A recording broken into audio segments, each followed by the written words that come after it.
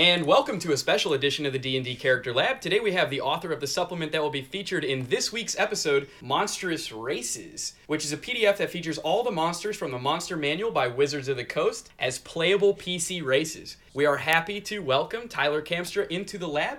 Welcome, Tyler. Hey, everybody. Happy to be here. Well, welcome to the show, Tyler. We are very excited to have you here. I hope you don't mind the smell of meth in the lab. Is that all right? Totally comfortable. Oh, good.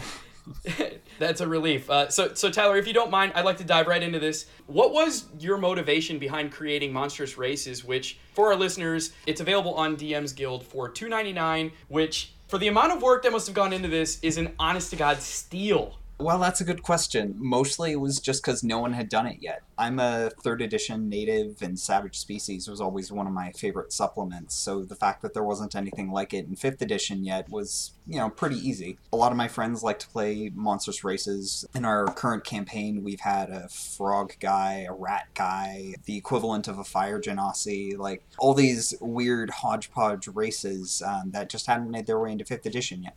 So that kind of leads me to ask, did you make some of these in piecemeal before you decided to do the whole book? Did one of your friends say, hey, Tyler, can you whip me up a centaur? No, actually. So I'm a moderator on RD&D, and a lot of people new to the game come in. They're like, oh, I saw this cool thing in the Monster Manual. I want to play that thing. So at first it was just a couple of races like, oh, here's hobgoblins, oh, here's goblins. And then I thought, I'm just going to do the whole book. Wow. Wow. That's awesome. A hell of an undertaking. Because it took you a year and a half, is that correct? Year and a half, that's right. Wow, and I love your answer that it just hadn't been done yet. That's fantastic. Yep. Yeah, and so just to clarify, how many Monstrous Races are in this book? Oh gosh, so that's kind of a difficult count. The top level races, there's 228, but a lot of the individual monsters are broken out as sub races. So when you look at demons, it's one race, quote unquote, and then it's a whole bunch of sub races. So if it's however many monsters are in the Monster Manual. Plus, I added a couple at the end of the book as an example for how to use the race builder rules. Holy moly.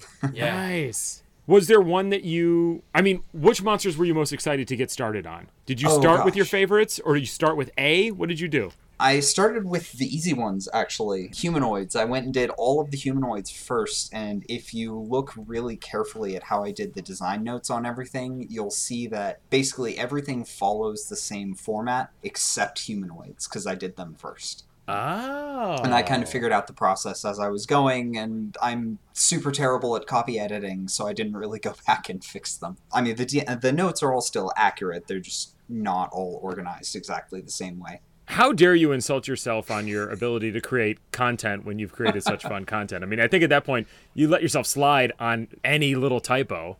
Well, yeah. I tried to be good about the typos, but there were some major errors in the first couple versions, but honestly, the DM's Guild community was super helpful catching errors. I had a couple people on Reddit sending me private messages saying, hey, I'm a copy editor, and I found all of these things for you. If there's one thing Reddit's good for, it's criticizing your hard work. Yes. But that's awesome that people reach out to you, too. Yeah. So, honestly, one of the things that I really appreciate about this supplement is what you were talking about with those design notes. But we also understand that you are a listener of the show. So, having reflected on all of these different races, which monster would you make coming into the lab, race and class? Let's see. So, if I had to turn a monster into a character, you mean? Yeah. Gosh, well... No pressure. There's only 400 to choose from. Yeah, I know. Probably something simple to start out with, honestly. I picked up this wonderful little supplement just recently. Oh gosh, what was it called? Well, now I feel bad because I can't remember. How dare you? I know. That's the one. Microbes of Malice. Yeah. Oh. Yep. Yes. Oh. I know. You're one of the only people that bought that. You scoundrel. Yeah. Yeah. You're one of 5 people that bought that, so thank you. Well, it'll pick up steam. Don't worry. It's good content. It's worth the $1. So, Microbes of Malice, I saw it right in the preview, the Patient Zero feat. I saw that and I thought, I've got to put that on a bear. Oh. Awesome. Yeah. So you got a bear. You got natural armor. You've got high strength, high constitution, bear, barbarian. Patient Zero, you're doing strength damage and con damage at the same time on your natural weapons. Just eat through people. It'll be great. I like that big diseased bear. What would be his signature disease? Oh, something that just makes him look super frightening, like mange or something. I Or love like it. or bear pox, probably. Bear pox. Ooh, that's better. Do you have a favorite monster? Just not making a class, but just a monster that you've always loved? Beholders. I love them. Oh, yeah. They're crazy and they're paranoid and they show up in basically every good piece of D&D fiction. I mean, they're on the cover of all of the best D&D books. Always been a favorite. Well, and honestly, one of the reasons that this caught our eye is because it caught the entire eye of the internet. So, have you heard anything from Wizards directly about this work or anybody else noteworthy? Not a peep. What? Yeah, I Really? know. I was a little disappointed too. One of the big selling points of DM's Guild is that you have the possibility of being included in official content. But as far as I've seen, that basically only extends to the guys from Critical Role. Yeah, pretty much. But we Yeah. keep trying. Hey, if Wizards ever listens to our show, which they won't, we will definitely tell them that they should contact you about this book. Yeah, so going off of this, so you put in a year and a half's worth of work. Prior to starting this interview, we heard you typing a little bit, and you said that you're working on some more work. Why $3? Why $3? Well, that is an excellent question. So, going into DM's Guild, I basically had no idea what I was doing. There's not a whole lot of guidance out there on how to be successful on DM's Guild. And the top selling products are all like $15, $20, $30 products from people who do this professionally. Like, they know what they're doing, they've got decent art, they have artists on staff, stuff like that. Meanwhile, it's me with the official DM's Guild. Here, you can do this in Word template. So I figured a low price point made sense. I wanted it to be easily accessible, and I mean, I've given away something like 70 of the races anyway. Charging more than that seemed kind of silly and kind of risky, honestly. And I mean, at the $3 price point, I'm doing pretty well. We're up to almost 6,000 sales, I think. Oh, I imagine that's probably the case because at $3 you'd be insane not to buy this. Yeah. Good answer, man. I love this. You've obviously really thought out your steps here, and it was evident in your design notes. I mean, your design notes, which we talked about earlier, are fantastic. That's something that just really helping me, building my character for this week's episode where we created our monstrous race PCs. When I read the design notes of a couple different races I was looking at, that really helped me kind of wrap my head around what I would do with the race and really push it forward to me. So one more time, kudos on that. Those are great. I'm glad you're enjoying them. So, speaking of when we just joined the call and you were typing and all this other stuff, would you mind telling the listeners what it is that you're working on right now? Oh, gosh. Well, I've got a lot of projects that I'm planning at the moment, but the current big project is Monstrous Races Volume 2. I'm covering everything in Volo's Guide to Monsters. As of this morning, I'm just about to start on Giants, so it's coming right along. I'm expecting to get it out sometime middle of this year, I think. Wow. That's impressive. Oh, so I have to ask, since you're doing Volo's Guide, have you done the Stench Cow yet? The Stench Cow. Have I done the Stench Cow? I have not. Oh, wait, yes, actually. I started with the Stench Cow. Of course you did. It's wonderful. Yeah, doing the original Monstrous Races, the assorted beasts and miscellaneous creatures at the end of the book was the most boring part because it's mostly animals. They don't have any fun special abilities. Their stats are fine, but they're just not very interesting to write out over and over. So I figure I'll just knock that out first. But, oh man, like, Oryx, super easy. And then Stench Cow, it's like, I've got a cow with like 16 BP. What am I doing here? I would totally play a Stench Cow. As a druid, I wanted to become a Stench Cow. So you have a lot of experience. You've been writing this content. You're very active in the D&D community. You're active on the D&D Reddit, I think, which is an understatement to say that.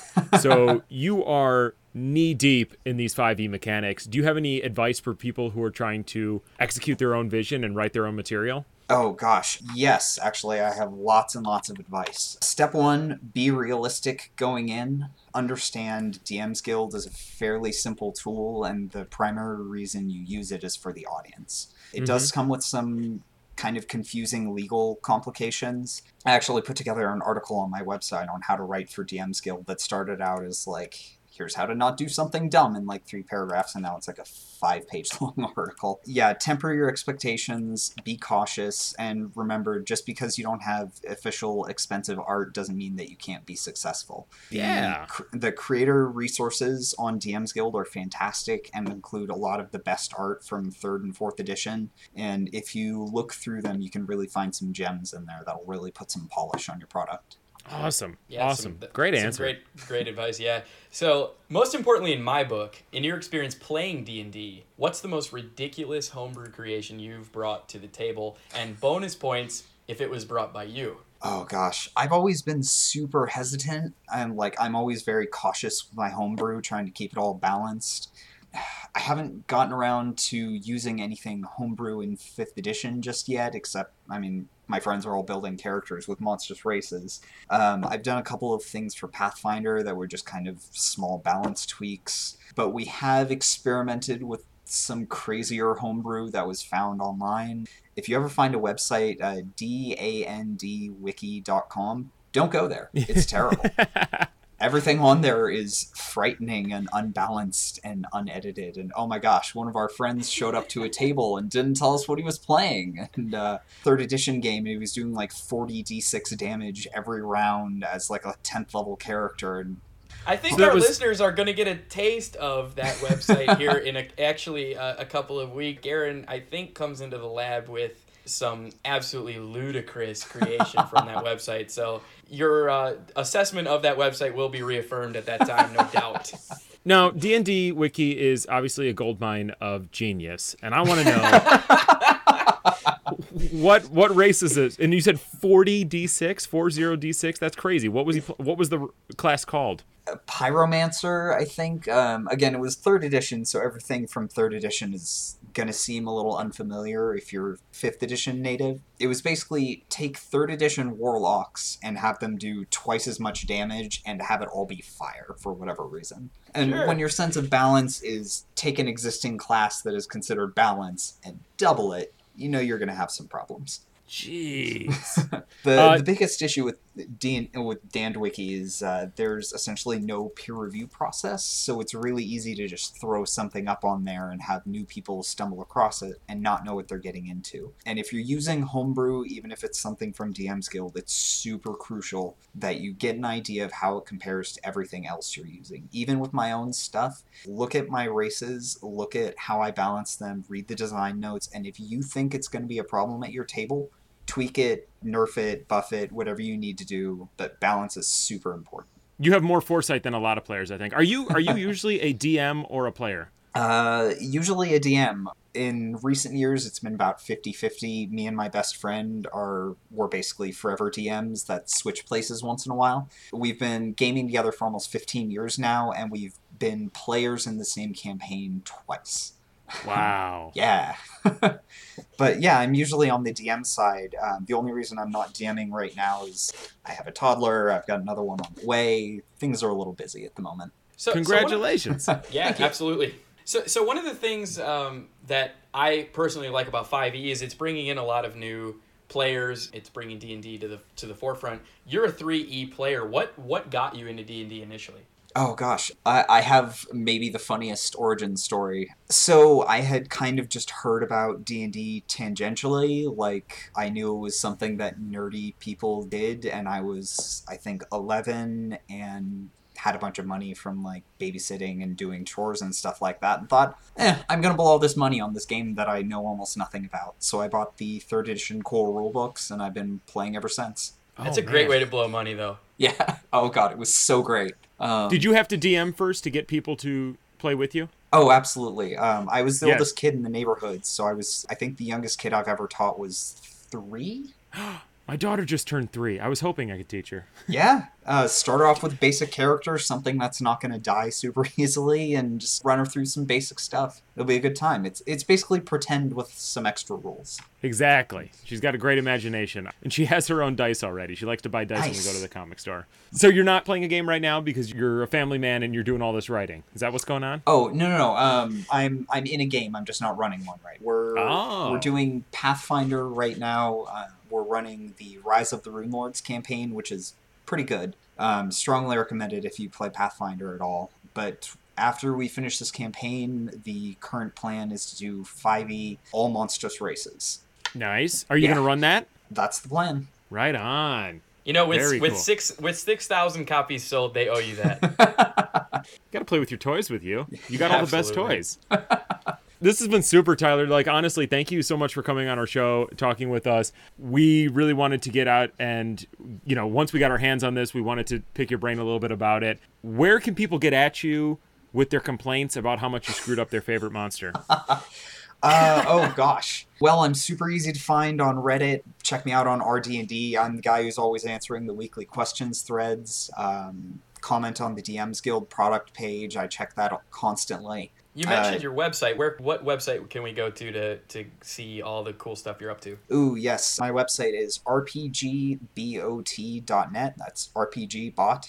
Got all kinds of stuff on there. Class handbooks, guides for being a DM. If you're new to the game, I have a choose-your-own-adventure style solo adventure that teaches you the basic mechanics. Yeah, there's some other good stuff on there. Poke around. Oh my gosh, that's awesome. Yeah. Well, I know what I'm doing tonight, so...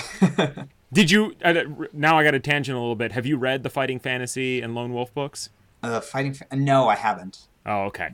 I got those at a used bookstore once, and I was doing that before I was playing D&D because I just wanted to play role-playing games so much, and that was the only, that's like one-player role-playing game. Yep. That's it, Dan. I had to get that out. I know. All right. Well, great. Be sure to purchase Monstrous Races on DM's Guild. If you're not one of the 6,000 people that already has, be sure to purchase Monstrous Races on dmsguild.com and check out our episode this coming Wednesday, March 14th, where we will dive right in and give this supplement a shot by building some monstrous PCs of our own. Trust me, you will not be disappointed. He's done a great job on all of these. Thank you all for listening. And just remember, it doesn't have to be optimized. Tyler, why don't you go ahead and take it away with the closeout? It just has to be fun. Thanks for listening, everyone. Have a good week. Thank you, guys.